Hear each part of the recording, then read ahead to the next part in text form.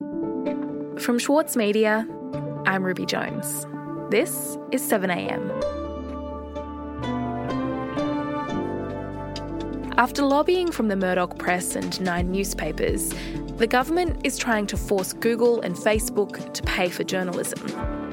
The response from the tech giants surprised everyone. They're threatening to stop sharing news from Australian outlets. Today, Mike Seccombe on the game of brinkmanship that will determine the future of media in this country.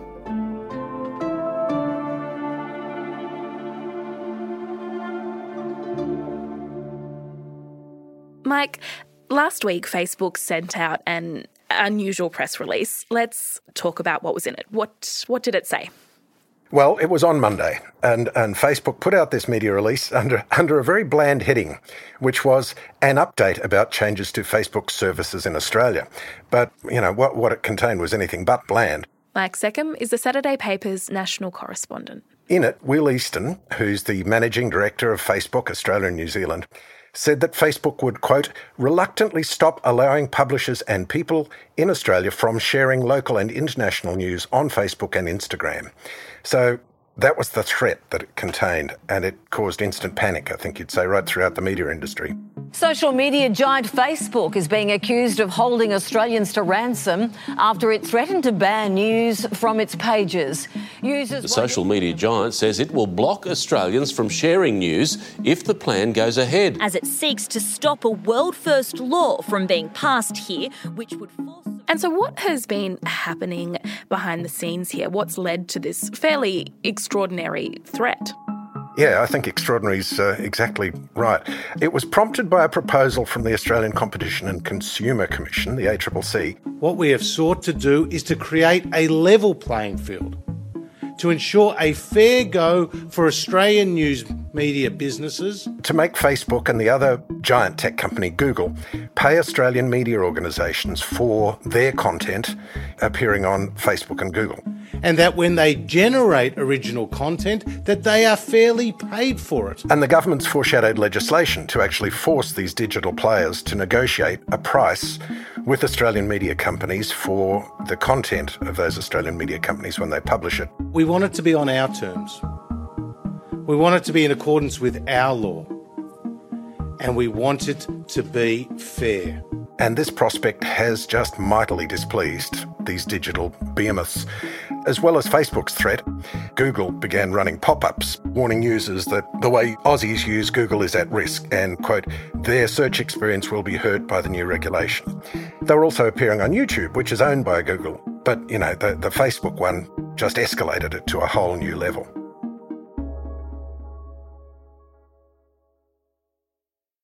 Mike, this proposed new regulation is the culmination of a long-running lobbying effort from traditional media companies here in Australia to try and force the government to rein in the tech giants. So what is their main problem with the way that these companies operate? In a nutshell, it's that they're sucking up all the advertising revenue. Before the advent of the digital platforms, news organisations, radio, TV, print, etc., subsidised their news gathering through ad revenue. And now these digital platforms are grabbing an ever-growing share of that revenue. And so the media organisations are in dire financial straits. The latest cuts will put hundreds of journalists out of work and be a devastating blow for communities around Australia who will lose... Thousands of journalists have lost their jobs. Important aspects of public life go unreported or inadequately reported. News Corp has announced that the bulk of its community and regional newspapers will switch to digital-only services from the end of June. The decision follows... Cheap news and sponsored content is replacing serious news, you know, as the big companies shrink. And, you know, a bunch of smaller outlets are going bust. Hugh Marks, the Chief Executive Officer of Nine, went on radio last week. Hugh Marks, welcome back to Breakfast. Good morning, Fran. Facebook's argument centres... And said that the threat from Facebook was an abuse of monopoly power. The fact is there's only one social platform, it's a monopoly, and we've been in a position where we haven't been able to negotiate a commercial outcome because of that monopoly position. But there is no doubt that... You know, he told Fran Kelly on Radio National that companies like Facebook and Google should be paying news companies because they were profiting from their content. The question here, Fran, is a lot of our news is consumed in Facebook and not consumed, clicked out into our environment. So really the argument is about what's the value of that to Facebook. Now, they are a monopoly. Meanwhile, these big players are pulling in huge amounts of money. To give you one example of how much, Google Australia took in $4.3 billion from Australian advertisers last year, and Facebook made $674 million. So, there's a finite pool out there, and they're just sucking it all up. And so Google and Facebook, they might be taking ad revenue from traditional media companies, but they also benefit them by helping them distribute their news, right? Yeah, that's right. Easton, Facebook's man, made the point that the media organisations voluntarily post their news on the site. Easton claimed that over the first 5 months of this year, Facebook sent 2.3 billion clicks from their newsfeed back to Australian news websites at no charge. I'm quoting him here. Additional traffic worth an estimated 200 million Australian dollars that went back to the Australian publishers. So, assuming that his figures are right and they managed to actually reap that amount of money, it sounds like a lot until you compare it with the 4.3 billion that Google made and the enormous amount that Facebook made. So what he says is essentially true, but equally true is what the ACCC said in its digital platforms report, which is that the two big platforms are so dominant that they've become, quote, unavoidable trading partners for the Australian media. So, in short, the ACCC found the big platforms had just this huge disproportionate amount of bargaining power. And so what exactly is the ACCC proposing here in Australia? Well, it proposes that the tech giants would be required to sit down and negotiate compensation for the news they use, and that if no voluntary mutually satisfactory agreement proves possible, then they would go into arbitration. And this is something that the tech giants are obviously desperate to avoid. And I should say that this is not unprecedented. Something like this has happened before. When Spain, about 5 years ago, tried to do something similar to what's being proposed in Australia, Google News promptly just shut down its operations in that country. We'll be back in a moment.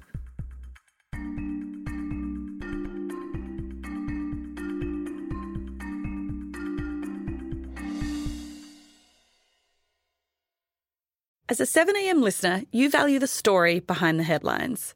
That's why you should read Post, a free daily newsletter bringing you the top 5 news stories of the day, summarising each of their key points with links to full articles from a range of sources. Get the news you need to your inbox every weekday morning with Post. Sign up at thesaturdaypaper.com.au/newsletters.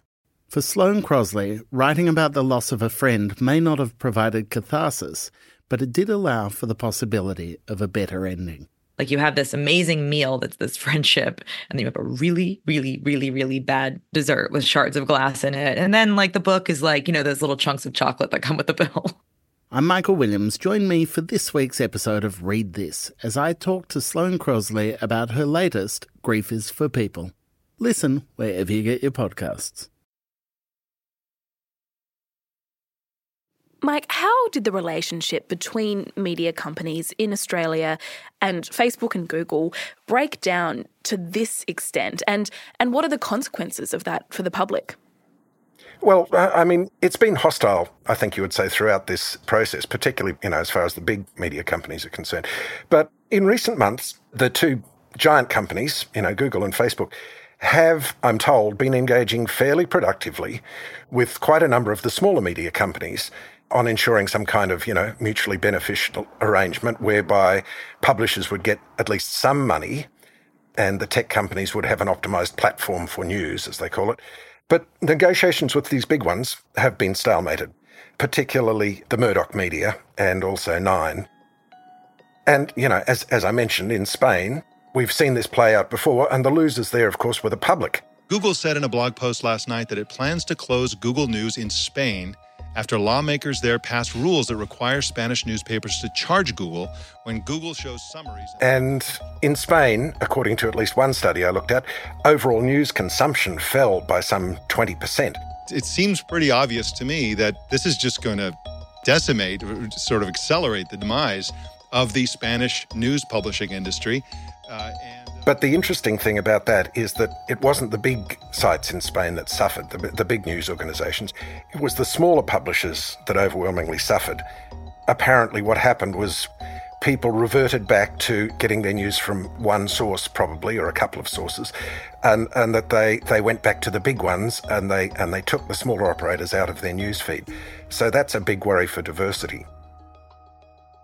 I would suggest the big publishers in this country, I might add, are probably aware of that outcome, which suggests there might be, more than one reason for their intransigence in their current negotiations. Not only do they potentially gain more revenue as a result of Google and Facebook being forced to deal, they would also damage upstart competitors. And some people also see another agenda, which is a political one, which is that the government's strong support for this measure is about looking after the big domestic media players so that the big domestic media players will look after them. That is, Nine, and particularly the Murdoch media, which, as everyone knows, is very strongly supportive of the conservative side of politics. So there may be a bit of political mutual back-scratching going on here as well. Okay. And Mike, since Facebook made its threat last week, has the conversation progressed any further? Does it look like this impasse is going to resolve? I regret to say not. The ACCC, I think, seems to have been a bit taken by surprise by this. A brief media release came out the next day quoting the Commission chair, Rod Sims, which sort of just blandly reiterated that the draft media bargaining code aims to ensure Australian news businesses can get a seat at the table for fair negotiations with Facebook and Google. And he went on to express the hope, as the ACCC and government work to finalise the draft legislation, we hope all parties will engage in constructive discussions. Well, it seems to me that events have kind of moved past the point of constructive discussions at this stage. I mean, I hope I'm proved wrong. But it seems to me that the tech giants and the big Australian media players have both dug in. Mike, isn't this whole debate really one about technological change? New players arrive and disrupt the old models. So why should media companies benefit from government intervention here? Well, it's a very good point, and it's divided a lot of expert opinion as well. There are those who worry about the impacts on news, and there are those who worry about the actual sort of, precedent here for competition policy. And we should remember here that the Liberal Party is supposedly the party of free enterprise and competition. I think the fact that we've already seen a proposal for such a serious intervention is kind of a reflection of the power that companies like News Corp have within government. If Facebook does carry out its threat, there's a real cause for worry. As things stand now, Facebook hosts actual news, real news, but it's also a cesspool of conspiracy theories and misinformation and hate speech and fake news. If you take away the real news, Australians are left with no counterbalance to all that dross, and that's got to be, a bad thing for an informed democracy. We'll see how it all plays out in the coming months, but we seem to have here an intractable problem. The irresistible force of the tech giants meeting the immovable object of Australia's big media players and their political agents. And, this is bad news. And I mean that not just figuratively, but literally bad news. Thanks, Mike. Great talking to you today. My pleasure. Talk soon.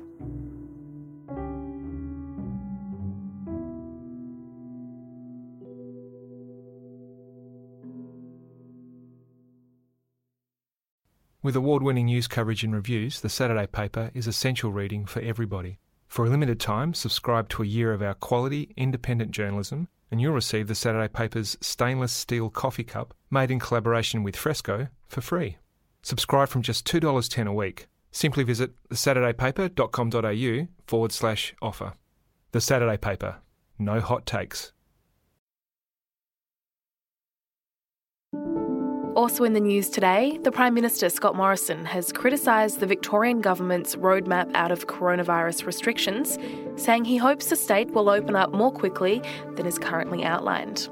Morrison said that Victoria needed to lift its contact tracing capacity to match that of New South Wales. However, he refused to extend JobKeeper and JobSeeker payments for Victorians, despite the fact that many industries will remain shut for months. Meanwhile, Victoria's Chief Health Officer, Brett Sutton, said yesterday that Melbourne could be released from lockdown earlier than expected if case numbers drop. Professor Sutton said that while September 28 was locked in as a hard date, all future dates were open to review pending case numbers. I'm Ruby Jones. This is 7am. See you tomorrow.